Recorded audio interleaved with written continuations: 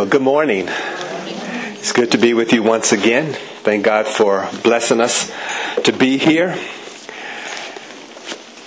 God is good, and He's good all the time, isn't He? And we just appreciate all that He is doing in our life and has done. We're continuing our study in the book of Romans and want to begin at chapter 10 this morning. And in fact, we're going to read the entire chapter, Romans chapter 10, verses 1 through 21.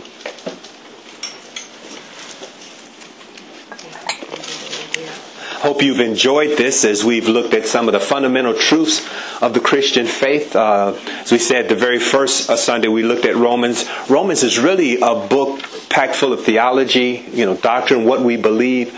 And it's important for us to be reminded of this, to strengthen our own faith, help us to explain what it is we believe to others. But then also there will be some here, no doubt, who are perhaps hearing this for the very first time. And I'll just pray that as we share God's Word today, you will be convinced of the truth of God's Word and will come to know Jesus as your Lord and Savior. Romans chapter 10, we'll begin. Verse 1. Brothers, my heart's desire and prayer to God for the Israelites is that they may be saved. For I can testify about them that they are zealous for God, but their zeal is not based on knowledge.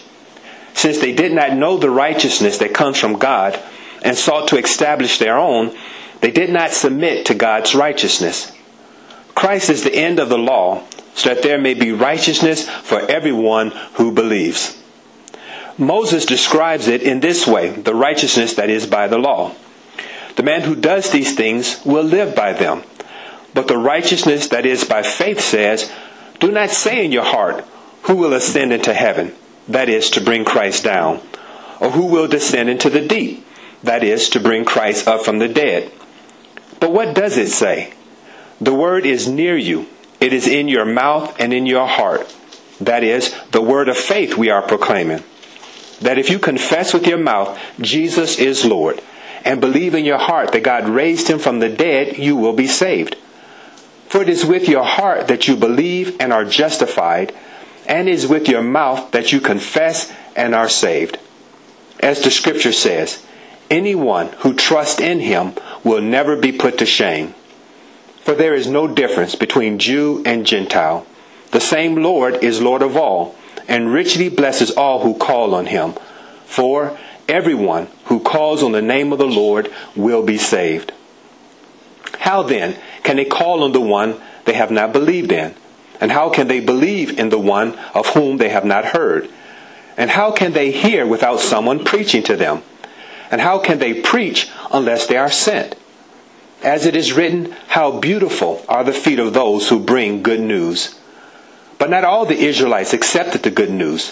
For Isaiah says, Lord, who has believed our message? Consequently, faith comes from hearing the message, and the message is heard through the word of Christ. But I ask, did they not hear? Of course they did. Their voice has gone out into all the earth, their words to the ends of the world. Again I ask, did Israel not understand?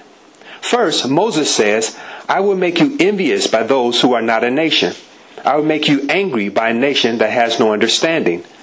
And Isaiah boldly says, I was found by those who did not seek me. I revealed myself to those who did not ask for me. But concerning Israel, he says, all day long I have held out my hands to a disobedient and obstinate people. May God add a blessing to the reading of his word. Let's just pause again for a moment and ask God's blessings. Dear God, we thank you for this opportunity to open up your word and to learn more from you. And as we do so, God, we just acknowledge your presence. Thank you for being in our midst. And God, I ask for your help. Help me to be able to declare the truth of your word in a very clear and understandable way. And I pray that you prepare the hearts of everyone who is here, dear God, to hear from you. Lord, you know what it is that each and every one of us stand in need of. So I pray, Father, that you would speak to us, speak into our hearts, into our situations, and use the word to minister to us wherever we are. Father, I pray that if there's anyone under the sound of my voice who doesn't know you as their Lord and Savior, that you would use the words that I will share this morning to speak to them. Convince them of the truth of God's word. Father, and help them to surrender their life to you before it's too late. In Jesus' name we pray. Amen. I was thinking this week about something that used to happen more frequently in years gone by, but probably hasn't happened very often. And that is the idea of someone receiving a collect call or reverse charges call. Anyone received a collect call recently? This month, this year? Yeah. I think now with mobile phones and all the technology and stuff, that's not something that happens very often. But I can remember that, remember picking up the phone and there would be an operator on the other end and they would say, I have a collect call from so-and-so. Do you accept the charges? And I had the option of either saying, yes, I'll accept that call. And then they would put the person through to me. Or I could say, no, I don't accept that call. And then they go back to the person and say, sorry, the call wasn't accepted. And then the call would be ended. Well, we don't have collect calls anymore, but in a sense, what was happening was the operator was like a messenger, a go-between, between the person who wanted to speak to me and myself, letting me know that there's someone who had a message for me. In a sense, the passage that we're reading today, Paul is acting as a messenger. He's relaying a message from God to God's people. And Paul was deeply troubled because the Jewish nation, his own kinfolk, were rejecting this message. And he was greatly concerned about this. He was troubled by the fact that his native people were not accepting the message that God had for them. Well, what does this have to do with us today? Well, the message that God had for the Jewish people nearly 2,000 years ago is the same message that God is saying to us today. And it's the message that God has placed on my heart. And after I share this message, each and every person here will have a decision to make. Either accept God's message or choose to reject it. Those are the only two options. If a person was to decide, well, I won't do anything about that right now, I'll just ignore it or postpone it, then in a real sense, they're rejecting the message that God has for them today. So God has a call for you. He has some good news for you. The question is, have you accepted this good news and made it real in your own life, or have you neglected or rejected it? Our text this morning, as you see, is from the 10th chapter of Romans. And it's right smack in the middle, obviously, of chapters 9 and 11. And in chapters 9 and 11, this is what's happening with the message of Paul. He's addressing the question of Israel's fate in light of their rejection of Jesus Christ as the Messiah and their role in the Gentiles coming to salvation. So this is what is the backdrop of what we're looking at here in chapter 10. In a real sense, it's no different than the time that we live in today, because we all know this, that there are many people who are rejecting the message of Jesus Christ. There are many people who don't think the Bible is relevant to them or is true. There are many people who have abandoned God and are living life their own way. Well, Paul was concerned about this in regards to the Jewish nation.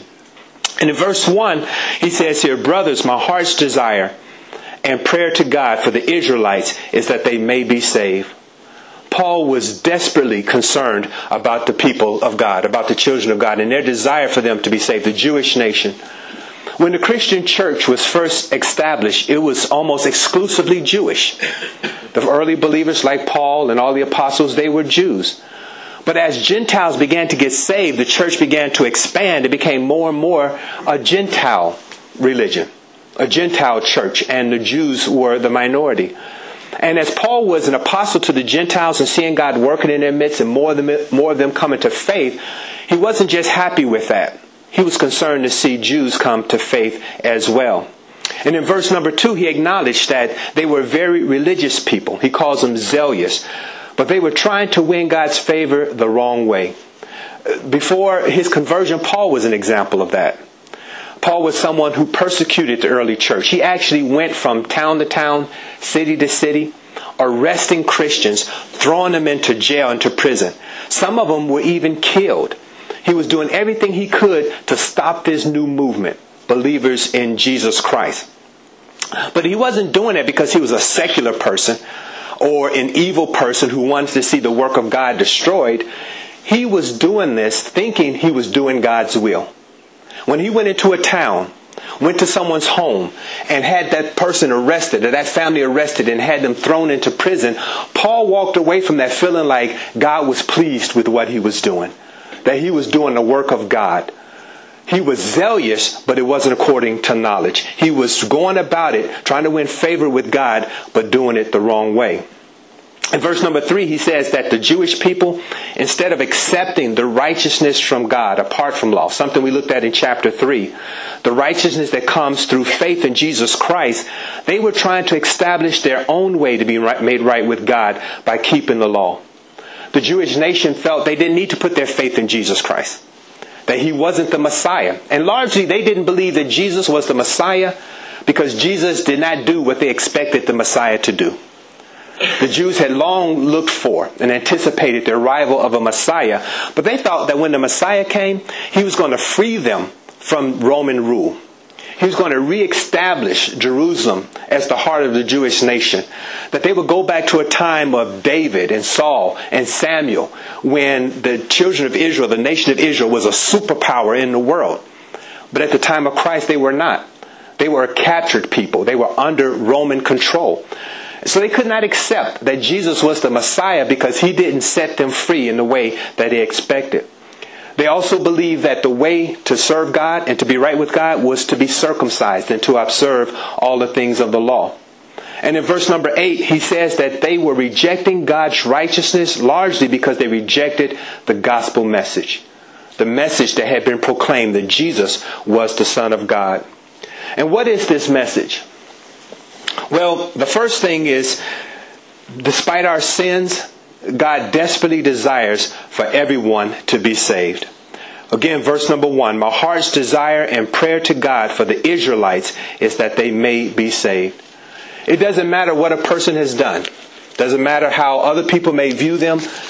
We live in a world where there is a God who is desperate for everyone to come to salvation.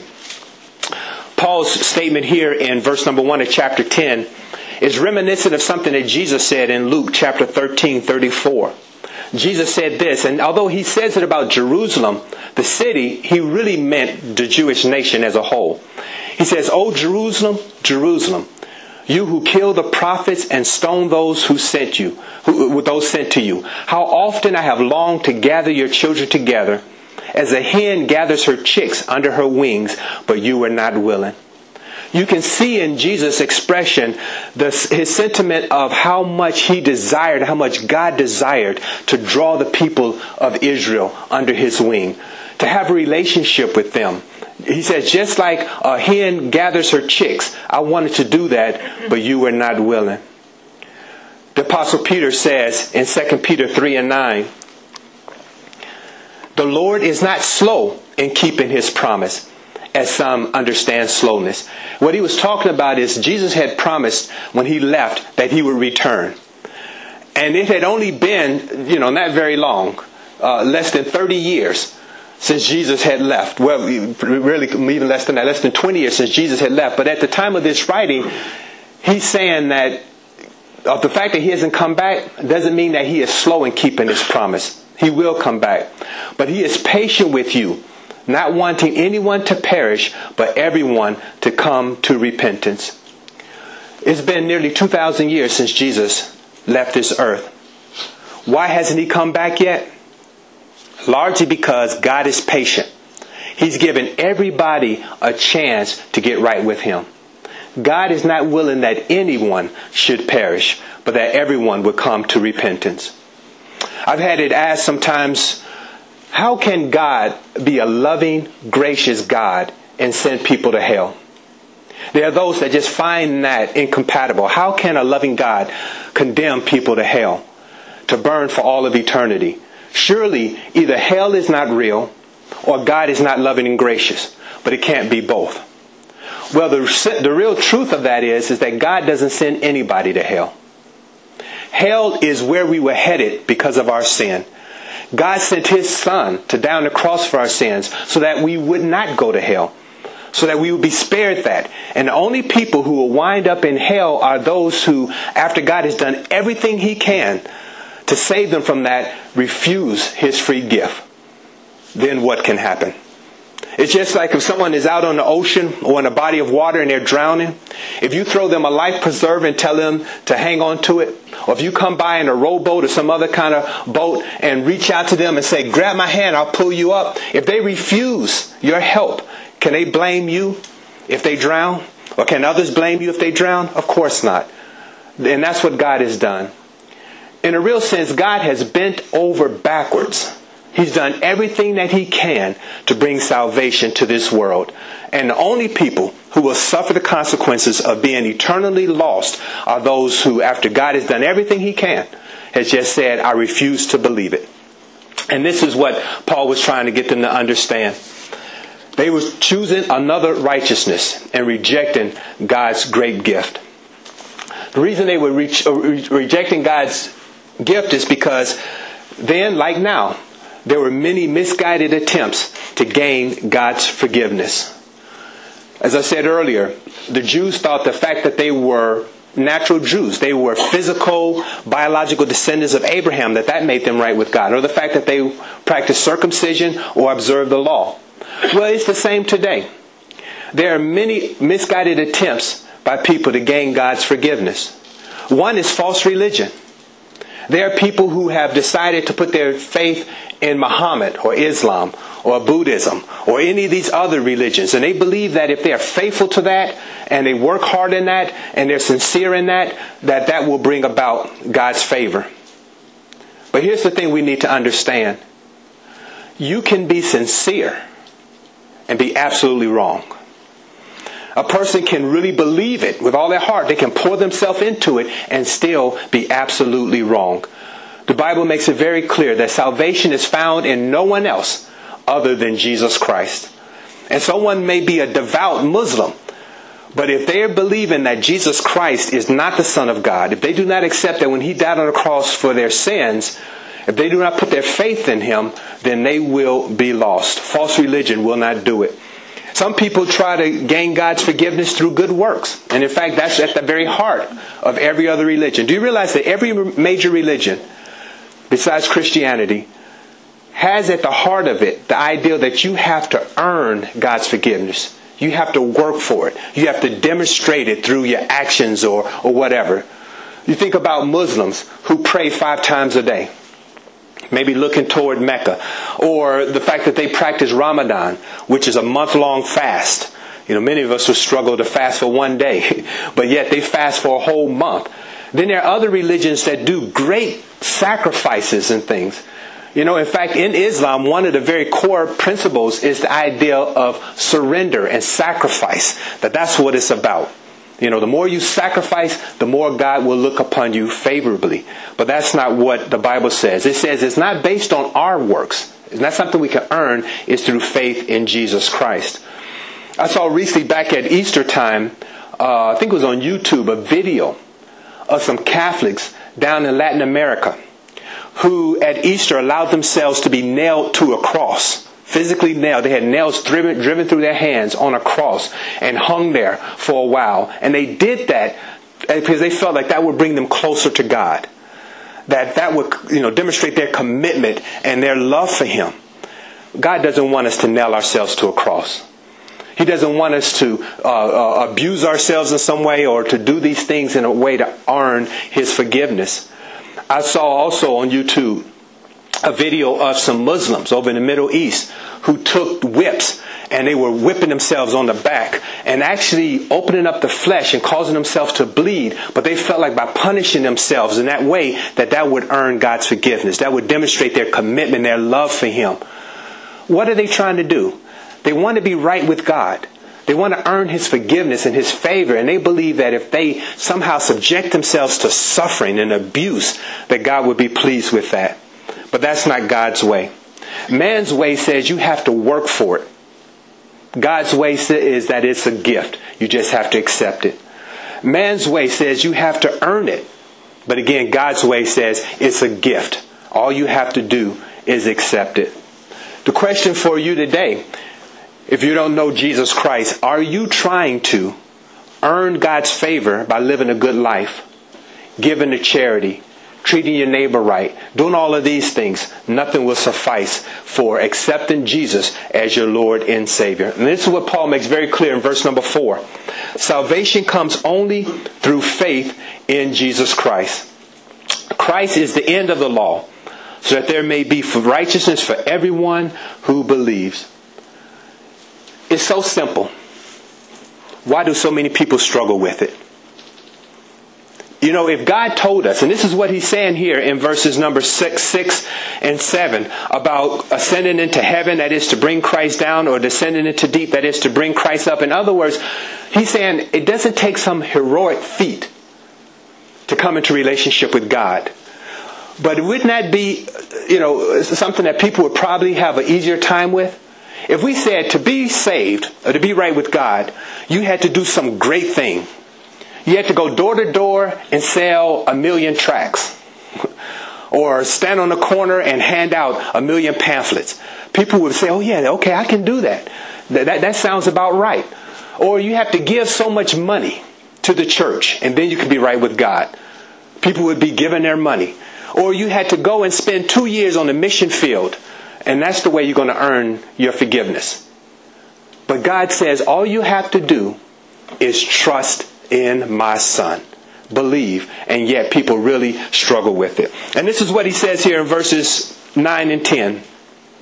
That if you confess with your mouth Jesus is Lord, and believe in your heart that God raised him from the dead, you will be saved. For it is with your heart that you believe and are justified, and it is with your mouth that you confess and are saved. So simple, and yet so profound.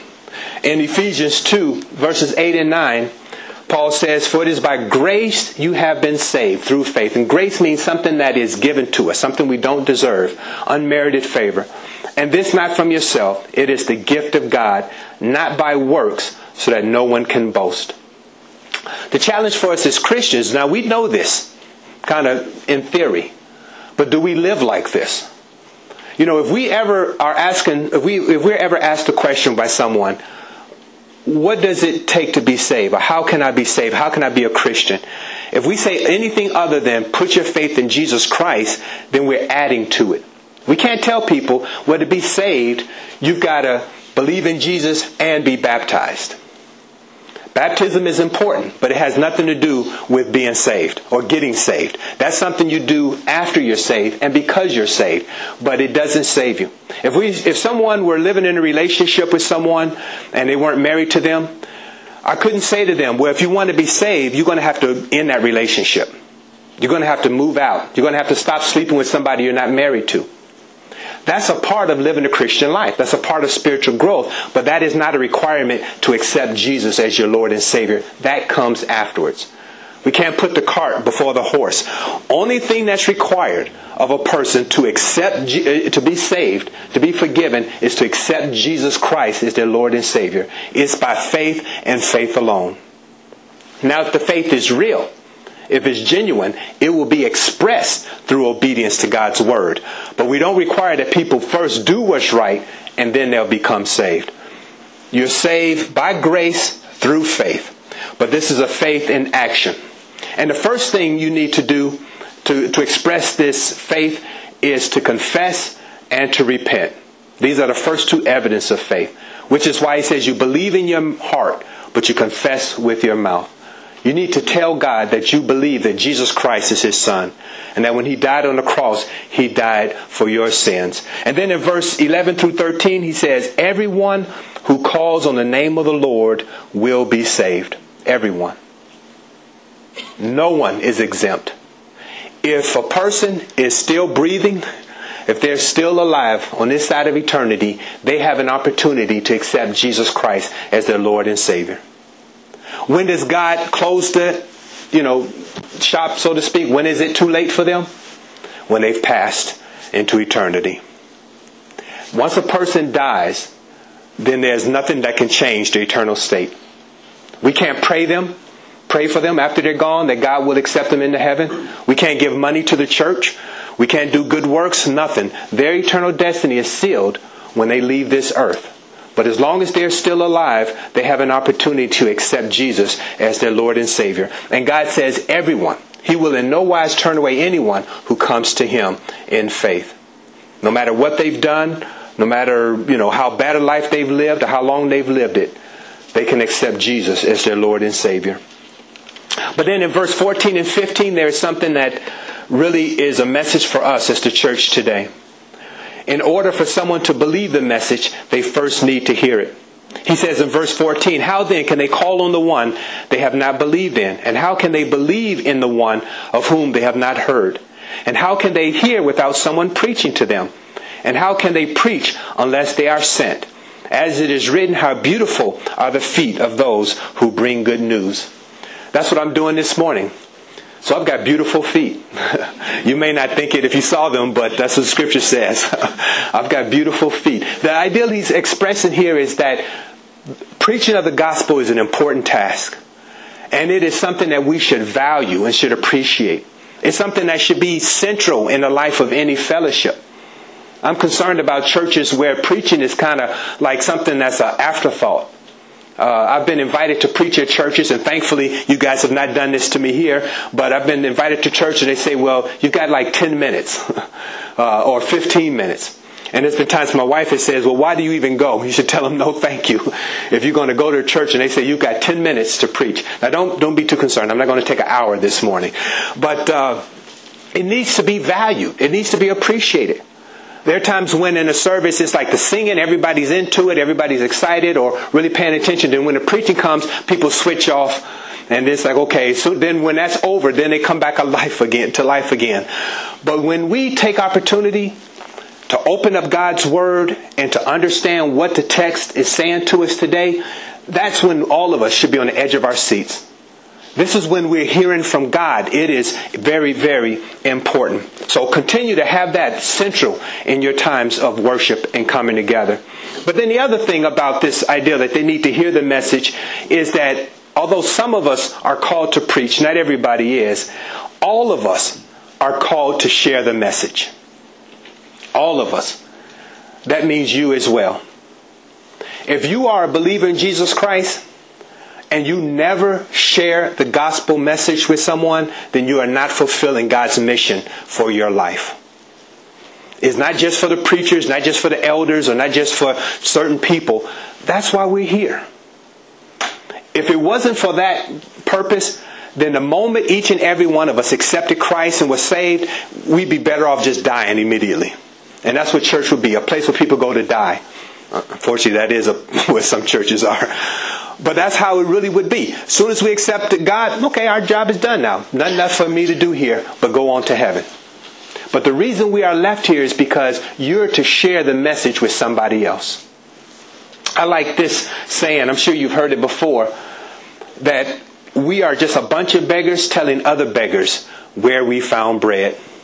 You know, if you were a beggar and suddenly you discovered that there's a shop giving away food for free, or you're homeless, would you just eat that yourself, or would you not go back and tell other homeless people who are in the same little camp with you, hey, listen, there's a shop down the street where they're giving away free bread, they're giving away free meals?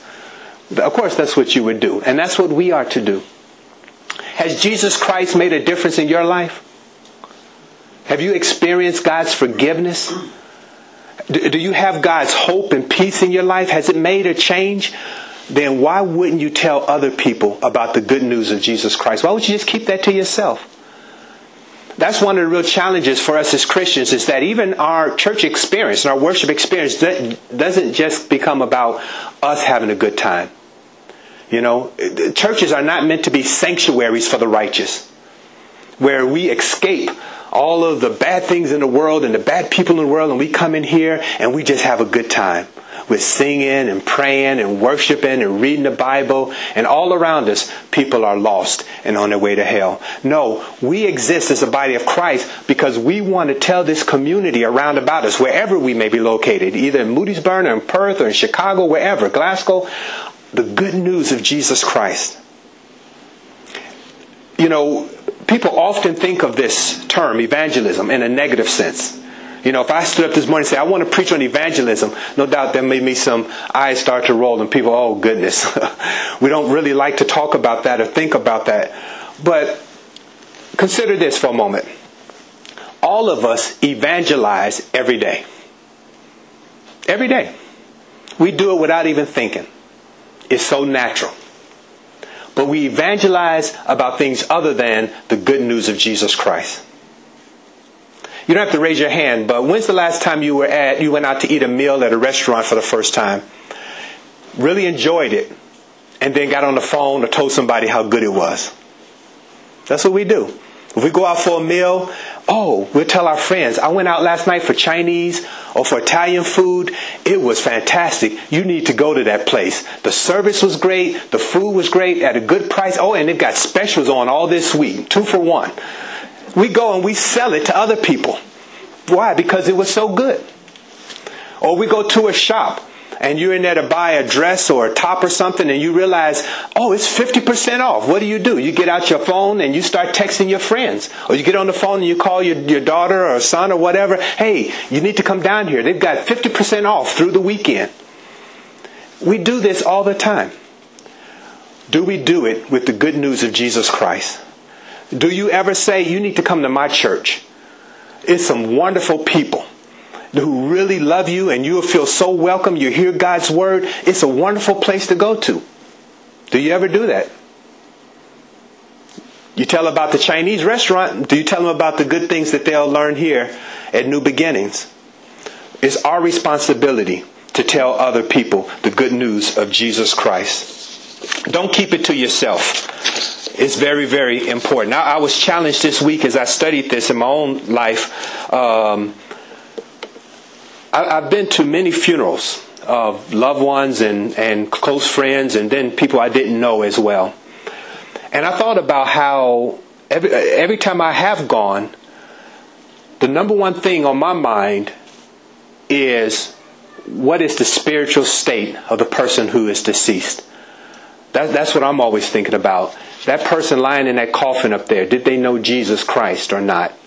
And then the challenge in my life is, if I knew them well, did I take every opportunity that I could to tell them how important it was to accept Jesus Christ as their Lord and Savior? Wouldn't it be a shame to have a loved one or a friend of yours lying in a coffin and they left this earth without knowing Christ and you never once told them that they should accept Jesus as their Lord and Savior? Why would we do that? If we saw somebody that we love about to go into a building that we thought was dangerous, we would tell them, hey, don't do that. Don't go there. If you saw someone walking down the street and you could see that there was somebody following them and you were concerned, you would alert that person. We warn people about things that in situations that we think are dangerous. Are we sharing how important it is that people accept Jesus Christ as their Lord and Savior before it's too late? Again, look at verse number 1. Brothers, my heart's desire and prayer to God for the Israelites is that they may be saved. Is that our heart's desire and our prayer for our family members, our neighbors, our co-workers, that they may be saved? Do we have a passion to see them come to Jesus Christ? Are we sharing this message as often as we can? Well, God, in a sense, has placed a call to you today. I've just served as His messenger. I've tried to do my very best to be faithful to the biblical text, to teach what the Bible is saying, to not tell you something that's not true, that's my own ideals. That's one of the reasons why I take time to read the scripture every time I preach and to refer to it, because this isn't my words. I'm just the messenger here. I didn't make this up. It's not new or unique. You would have heard this sermon in churches all over the world, because that's how it's meant to be. I'm not to try to think of something unique or innovative that's never been said before. Just preach God's word and remind you of it. And that's what you've heard today. But just like, as I said at the beginning with that collect call where you have an opportunity to tell the operator, I'll accept it, or no thank you, you have the same opportunity with God today. I've heard someone say that God is a gentleman. He won't force Himself on you. He gives us a choice. We need to accept Him, because if we don't, we'll be eternally lost. But it's up to us to say yes or no. But understand this. God's greatest desire for you is to see you saved from your sins. Saved from both the penalty of sin, which is eternal damnation in hell, and the power of sin, which is the ability to live a righteous life in this world, to say no to temptation and to live in obedience to God's word. That's what God desires for us. He doesn't want to see anybody lost. He wants to save you today. He wants to fill you with His Holy Spirit and change your life in ways you never thought possible. Will you accept Him or reject Him? I hope that you'll accept Him today. Don't put it off. It'll be the best decision you've ever made. Amen. Would you bow your heads with me just before we close? Let's pray. Dear God, thank you for your word, and thank you for your great love, not only just for the people of Israel, but for us as well. That your greatest desire is to see everyone come to repentance. You're not willing that any would perish, dear God. We thank you for that. Thank you for being a loving, gracious God. And Father, thank you for those who raised their hand this morning saying, I want to be a better witness for Jesus Christ. That there are people in my life that I want to share this message with. Father, I pray that you would give them your grace and your boldness and your wisdom to know exactly how to do that. I pray, Father, that even this very week there will be opportunities presented to them to be able to speak up about the goodness of God. Father, help us to never be ashamed of the gospel of Jesus Christ, Father, but to understand that it's the power of salvation. Father, I just pray, Lord, that you would help us all to have a real passion for souls. May we have the same desire that Paul expresses here, that our heart's desire and prayer for those that we know is that they may be saved.